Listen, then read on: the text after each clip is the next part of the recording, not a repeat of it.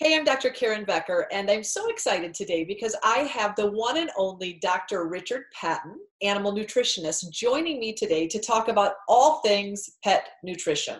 Now, if you don't know who Dr. Richard Patton is, it's a little bit shocking because he has been one of the, not just pet food formulators, but he's been an animal food formulator for, gosh, Richard, dare I say approaching 50 years?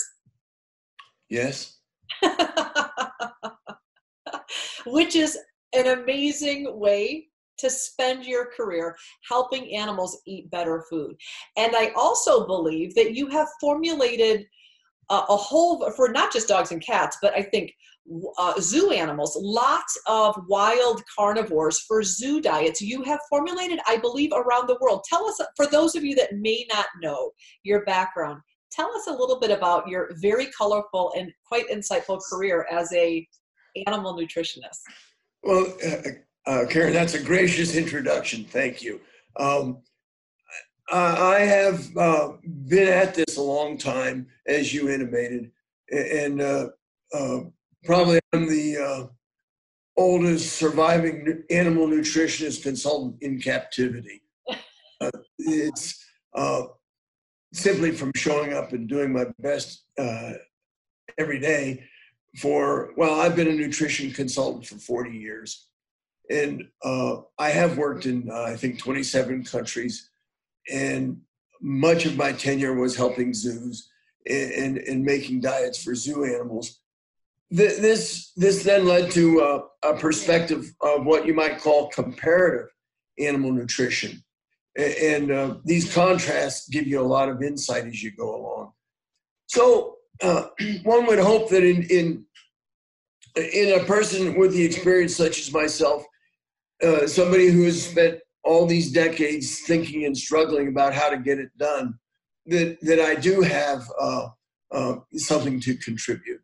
And we want to, continue. What we will all want to do is what's best for the animal and the owner of the animal. And that's my ambition when I get up every day. And Richard, because you've been doing this so long, you have seen, I hate to call them nutritional hot topics, but honestly, you've seen these nutrition trends, these, when I say crises, you have a pretty good, literally patent statement about nutrition not being a crisis, but you've seen these dozens of monumental nutritional issues come to the forefront of veterinary medicine over your 40-year career.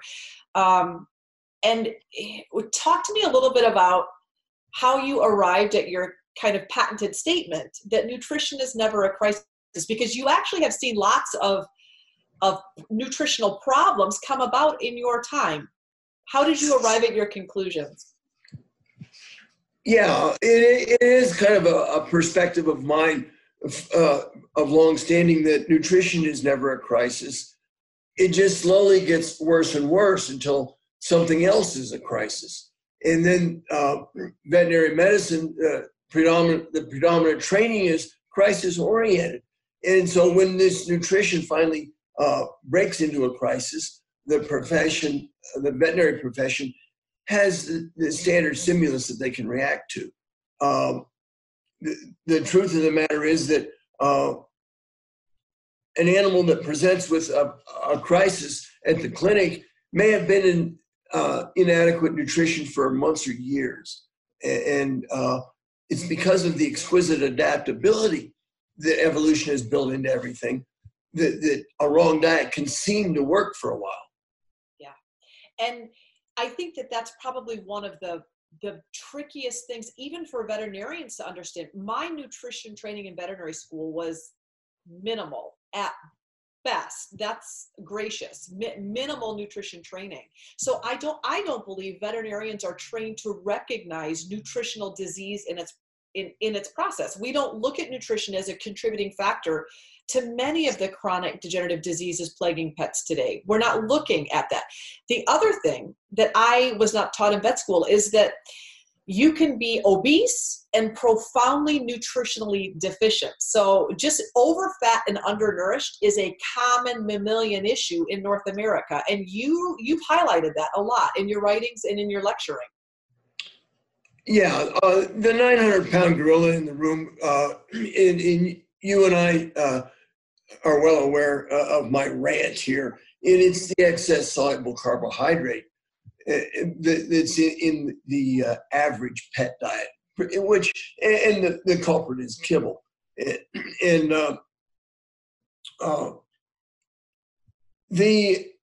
the point you made about these trends that come and go, indeed I have seen a lot of. And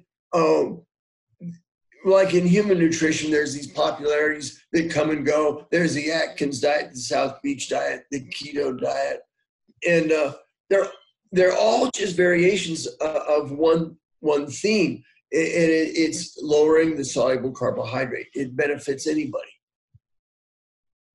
And so back up and talk a little bit about, a lot of people will say, Dr. Becker, you're always bashing kibble. And I'm sad because I don't want to bash anything on this earth.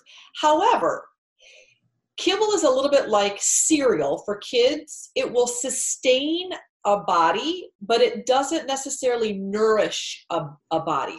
So I don't want to, in essence, bash kibble, but the truth is it may not be providing for scavenging carnivores or omnivores even appropriate nutrition. You formulated some kibble in your lifetime, haven't you? Oh, quite. Yeah. Yeah. I think, and it's all part of the perspective that one finally brings to the discussion. In the point you're making, and I've alluded to earlier about adaptability, a bag of potato chips and a Coke will get you to the next day just fine. But we all know that a lifetime of that diet is going to be shorter than it ought to be. And this is, again, because of this adaptability that lets you feed a wrong diet and seem to be getting along okay. Yeah. But the excess soluble carb, which is a failing of kibble, it needs to be addressed. And I, like you, it's not that I'm against kibble. It's the kibble industry is getting better at lowering their carbohydrate. Yes. There was a day when there was the as a type, you might call it the Old Roy farm special, that was a 50% soluble carbohydrate. Well, these people, they're not stupid. They didn't get to be the behemoth industry they are by making wrong decisions. And they're aware of the fact that soluble carb is a discussion among professionals, and they're doing what they can to lower it, and I commend them for that. But there's still, there's one out there now that says that they're 25 or 23% soluble carb. Well, they're fudging. If you do the math, they're closer to 30. But 30 is a long ways down from 50. They're moving in the right direction, and they will continue to move in the right direction. And the point is the primordial diet, the wild world that was the operating stage for the evolution of everything for billions of years, it had very little soluble carb. And our whole problem is nature made it very hard to find soluble carbohydrate. And they adapted to that reality. But mankind made soluble carbohydrate very easy to find. So today we come to this problem where we're all consuming too many soluble carbs. And might I add, they taste delicious. So soluble carbs are cheap. They're easy to find. They're addictive. They're highly addictive. And it's a great, like you said, it's a great way to get by because you have no mammals really argue eating them. They're delicious and addictive. So no one's arguing, other than from the nutritional standpoint, it's not ideal. It's not ideal for us, and it's not ideal certainly for carnivorous cats and dogs. So here's my question to you, Richard. You were certainly formulating when the very first cases of DCM that were diagnosed in cats in the 80s, when we figured out that cats need supplemental taurine in meat-based form, that kitties are not making their own taurine. You've been through this now like 3 times in a row. You've lived through the DCM meltdown.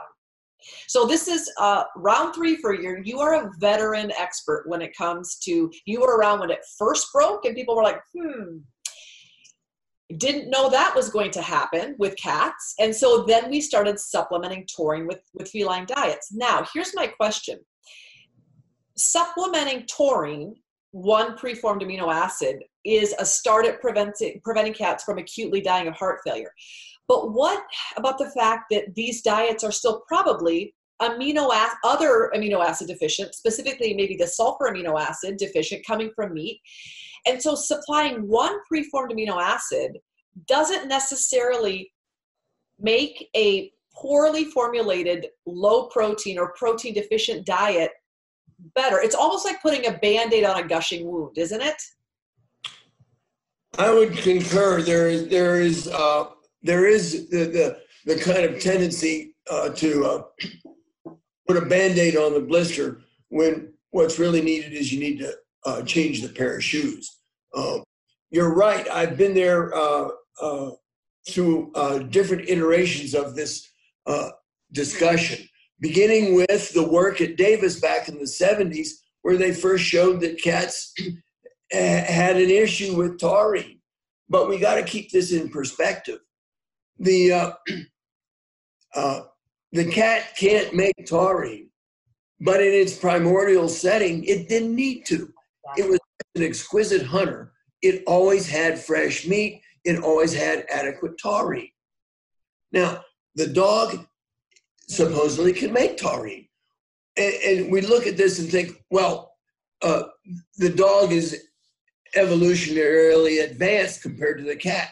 Well, not necessarily so, because the dog was not the exquisite predator that the cat was. Evolution presented the dog with a mutation to make taurine, and the dog ran with it. The dog uses it. But this was a necessity because the dog didn't get enough taurine as a predator. But you see, the taurine, making your own taurine is at a cost. It uses cysteine. And the body has lots of other things to do with cysteine besides make taurine. And so it isn't a case of one's way ahead of the other from an evolutionary advantage. It's just this process of evolution going forward and things fitting in the niche as best they can. So we're back to the cat. The cat does not need taurine if it's on the right diet, if it's on its primordial diet. It's getting plenty of meat and plenty of taurine. And so what the people showed at Davis in the 70s, Morris and Quentin Rogers may have been in on, is that if you take a cat off of its all-meat diet and you start to give it grains, it gets into taurine deficiency, and you have to supplement. Well, Madison Avenue gets a hold of this, Big Kibble gets a hold of this, and today what we've got is kind of like this finger pointing and name calling it in the marketplace, where they're saying, in essence, to the consumer, oh, look, we have taurine, and they don't, we're better than them, buy us. When really the fact of the matter is, if you have to add taurine to have the diet be adequate, it wasn't a naturally balanced diet to begin with. Now we come to the dog. And I don't mean to monopolize the discussion. Beautiful. And jump in. But so it seems this enlarged heart discussion seems to have descended from out of nowhere. And we're all kind of, doing the Chicken Little drill and running around saying the sky is falling. If we go back and look carefully, this has probably been accumulating for a while. Yes. To add some perspective here, the CDC has reported 519 cases over the past year and a half. Well, if we're talking enlarged heart, the problem in people is very prevalent, and it would have been millions of cases.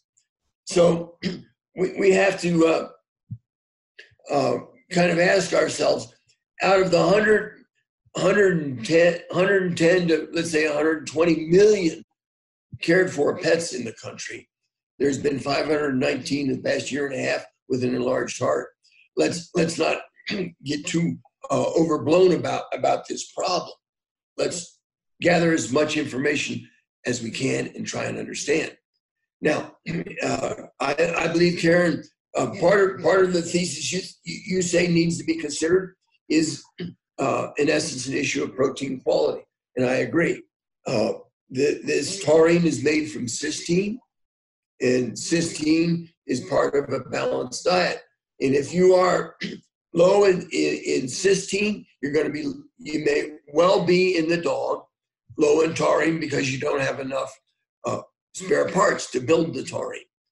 But the other thing you have to keep in mind here is that I think the world production of taurine every year is like 5,000 tons. Half of it is going to the pet industry.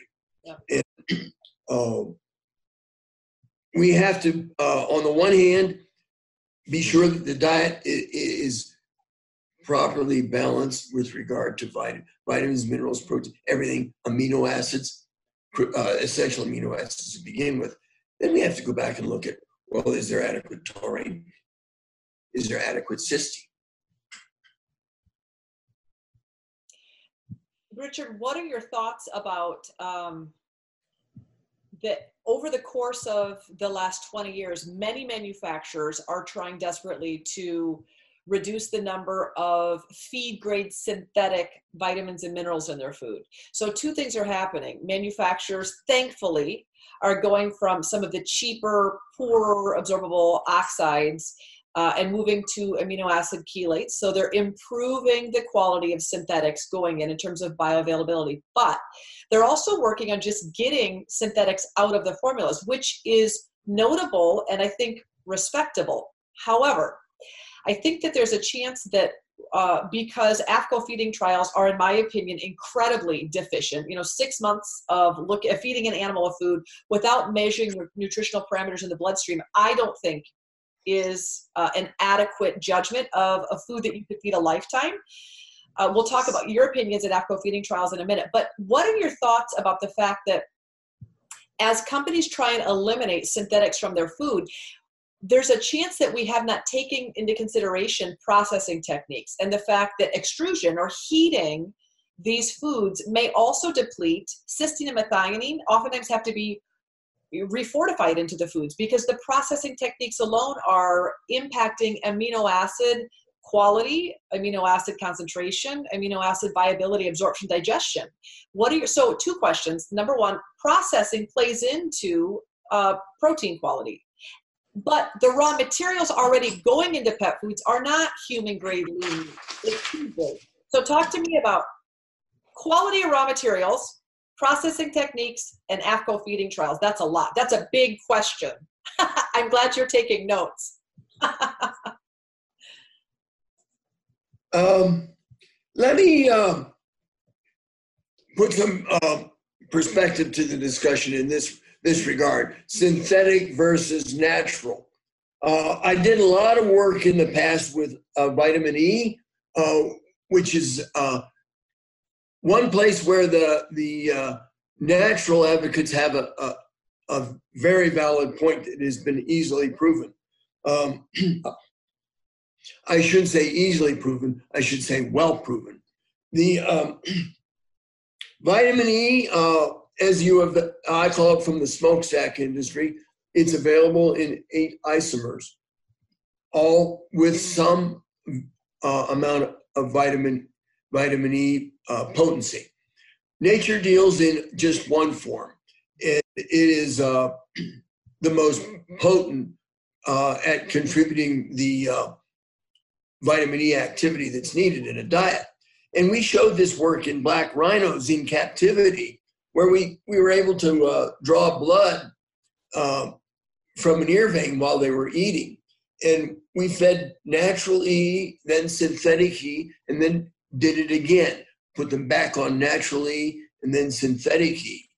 And what we saw was that when they were on the natural E, the kind that's in fresh forage, for example, or in a fresh kill animal, prey animal,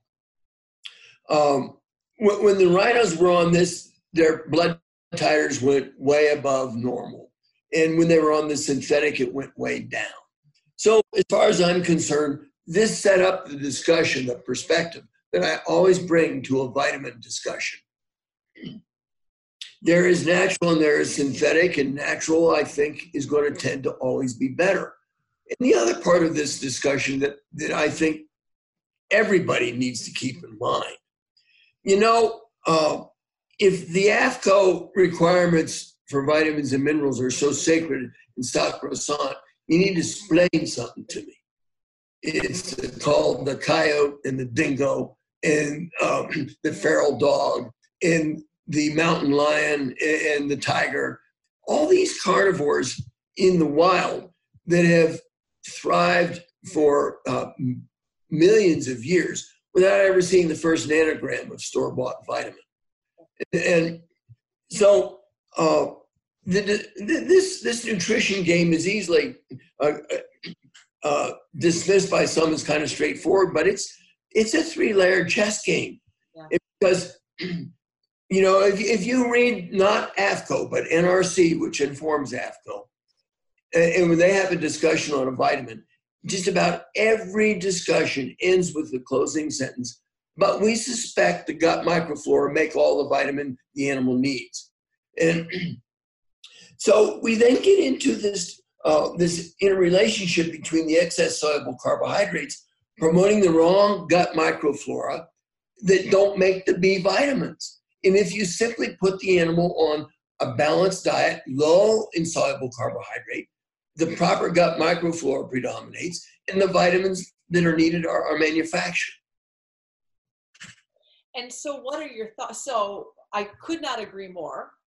But what do you do when people can't maybe make a fresh meat-based diet and they're left purchasing a shelf-stable processed diet that has sit on the shelf for a year and probably will sit in a warehouse for 6 months, and then those nutrients have to be included because the diet without them would be deficient. There's no way to skirt that. You're left having to supply some synthetics for people who can't make homemade diets or purchase homemade diets that are using whole foods for their sources of nutrients. There's no way to skirt that.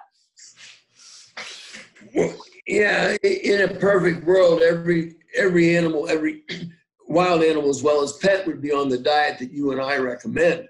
But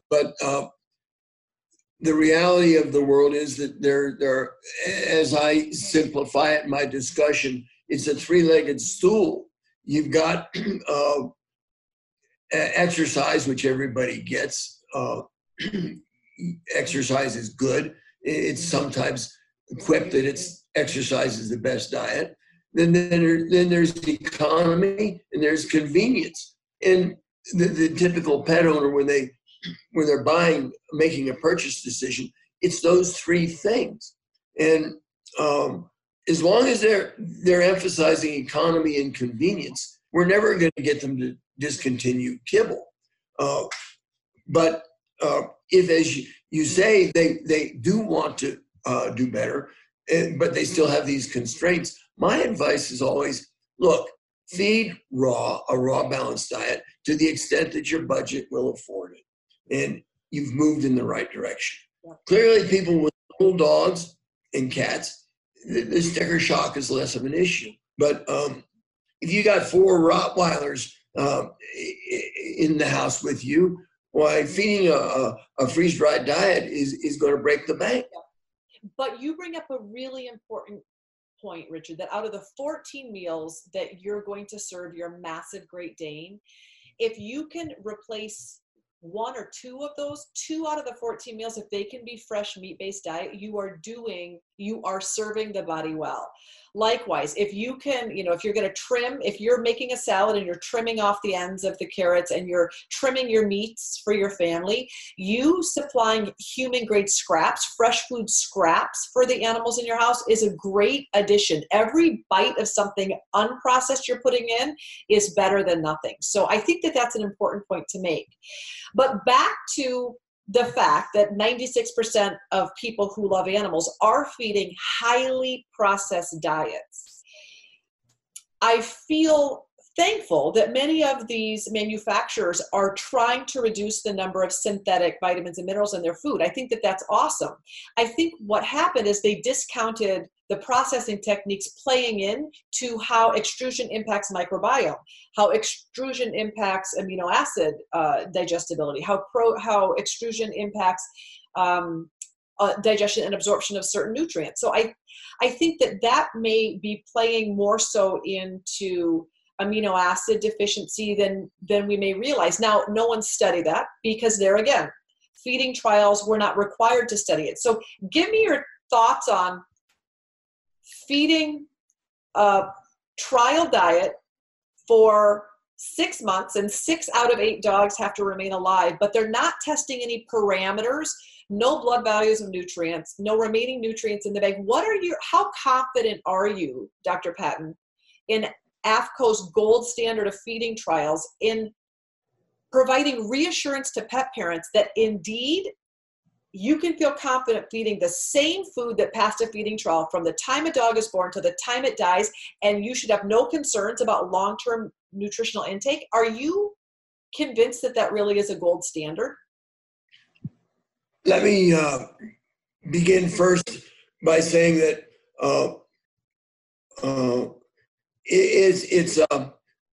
I love to attack AAFCO for what they're not getting right, in my opinion. But they are well-intentioned, capable professionals, and their ambitions are the same as ours. It's by an open, calm dialogue that we can get things off at dead center. Regarding the AAFCO approach to things, they say you got to have AAFCO recommendations if you want our blessing, or produce a feeding trial and shows that your food works. Well, I think your points are valid, very well taken. Is how much does their feeding trial really define a diet the way it should be as adequate for pet nutrition? Well, and I concur. My arguments here go even further, or I have an additional argument. Let's say you want AAFCO approval of all life stages and you're willing to do the feeding trials.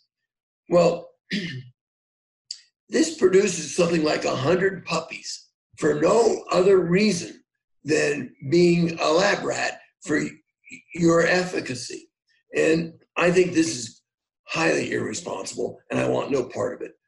I am not going to, none of my clients are doing AAFCO feeding trials of any kind.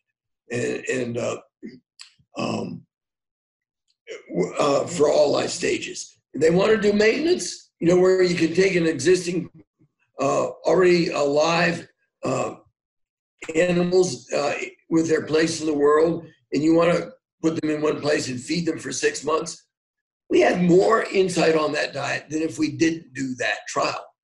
Your point, I think, must be then taken up. But do we have enough information to say, oh, you're good to go forevermore because we fed it for 6 months? No, you do not. Well, most importantly, Richard, we're not measuring anything pertaining to nutrition. We kept an animal alive for 6 months with a food. That's what we proved. With an AAFCO feeding trial, the animals maintained a pulse and heartbeat. The blood parameters that we measure, albumin, CBC, that is not a measurement of any specific nutrient. That's not a measurement of antioxidant status. That's not a measurement of how long that food will be viable for once it's open. We're not measuring microbiome. We're not measuring digestion. We're not measuring absorption. We're not measuring anything other than sustenance for 6 months.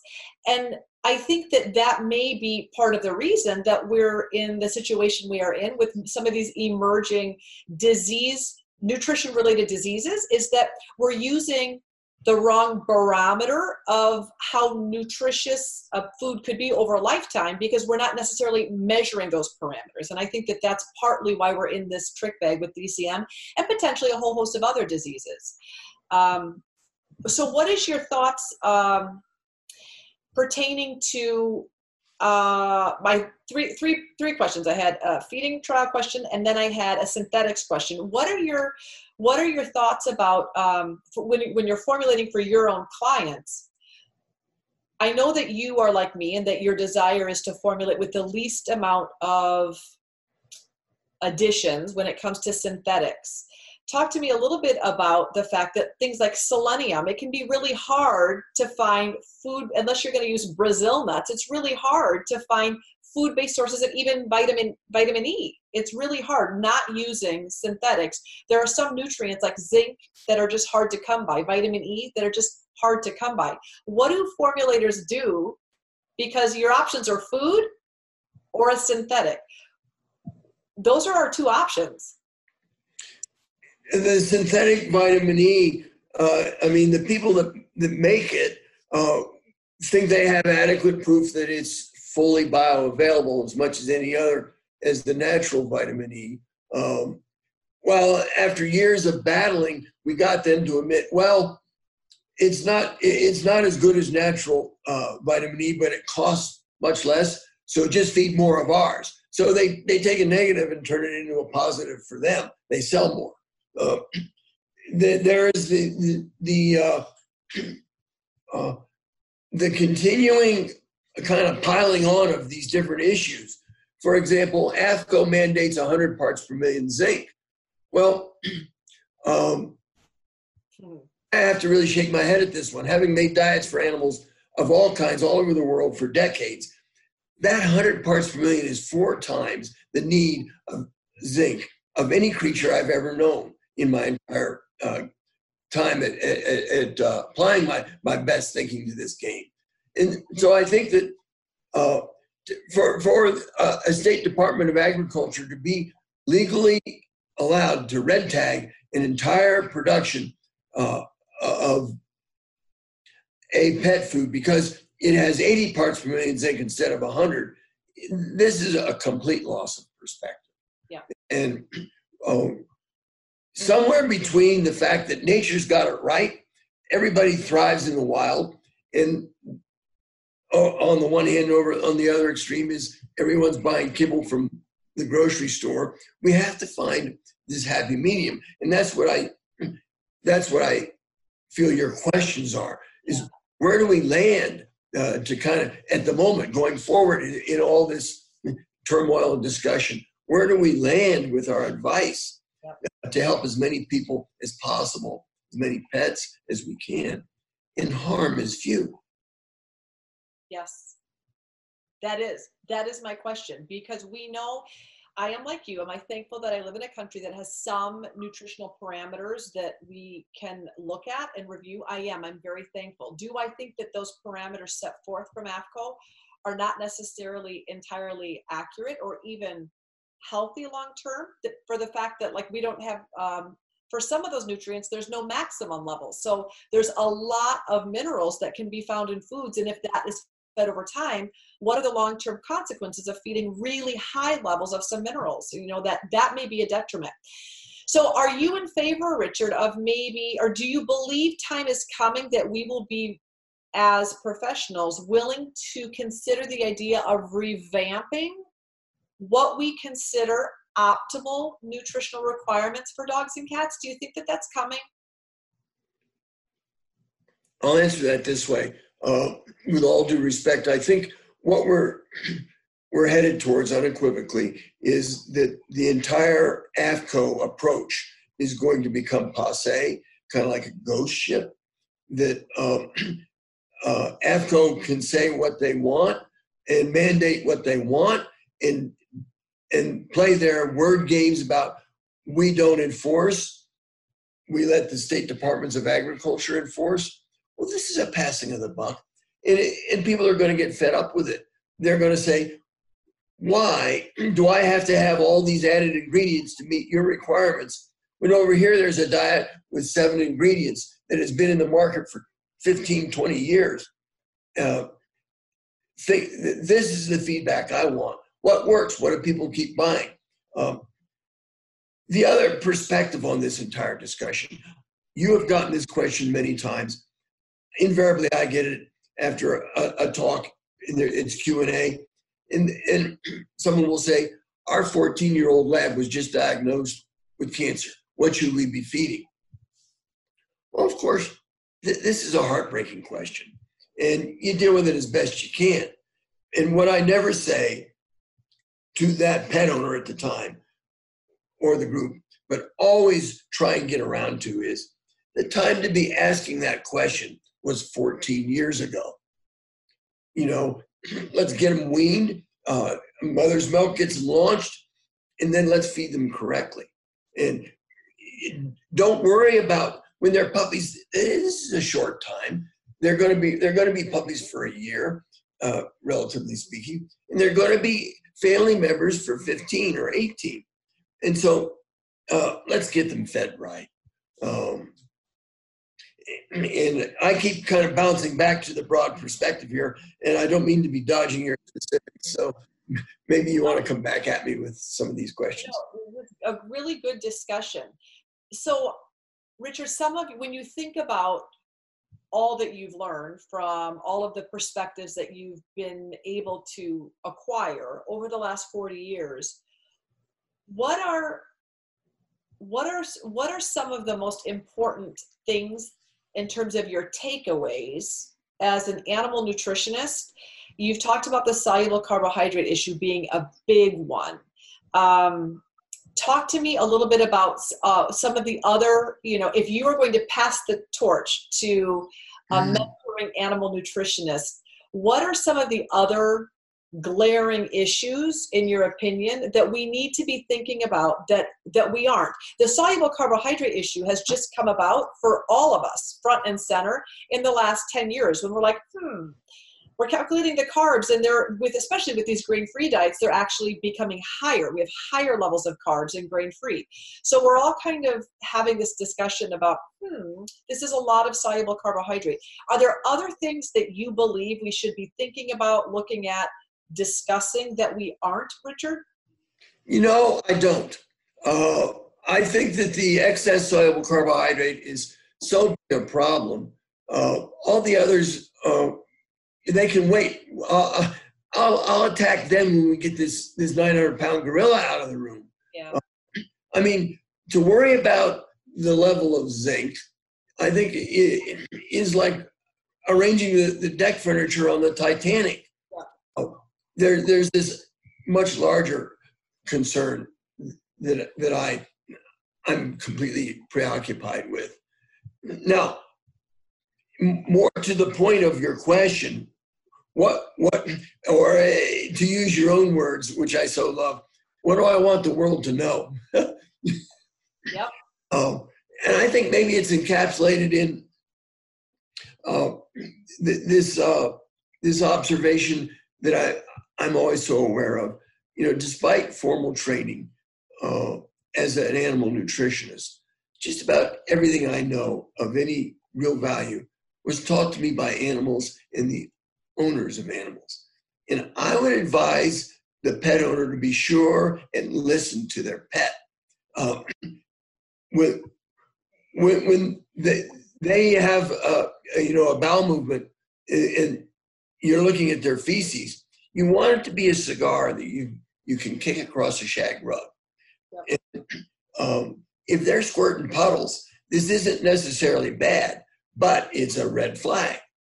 And so you want to be sure and listen to what your pet is telling you. And if they're eating feces, I will ask, is it the horse feces or is it their own? There's a big difference.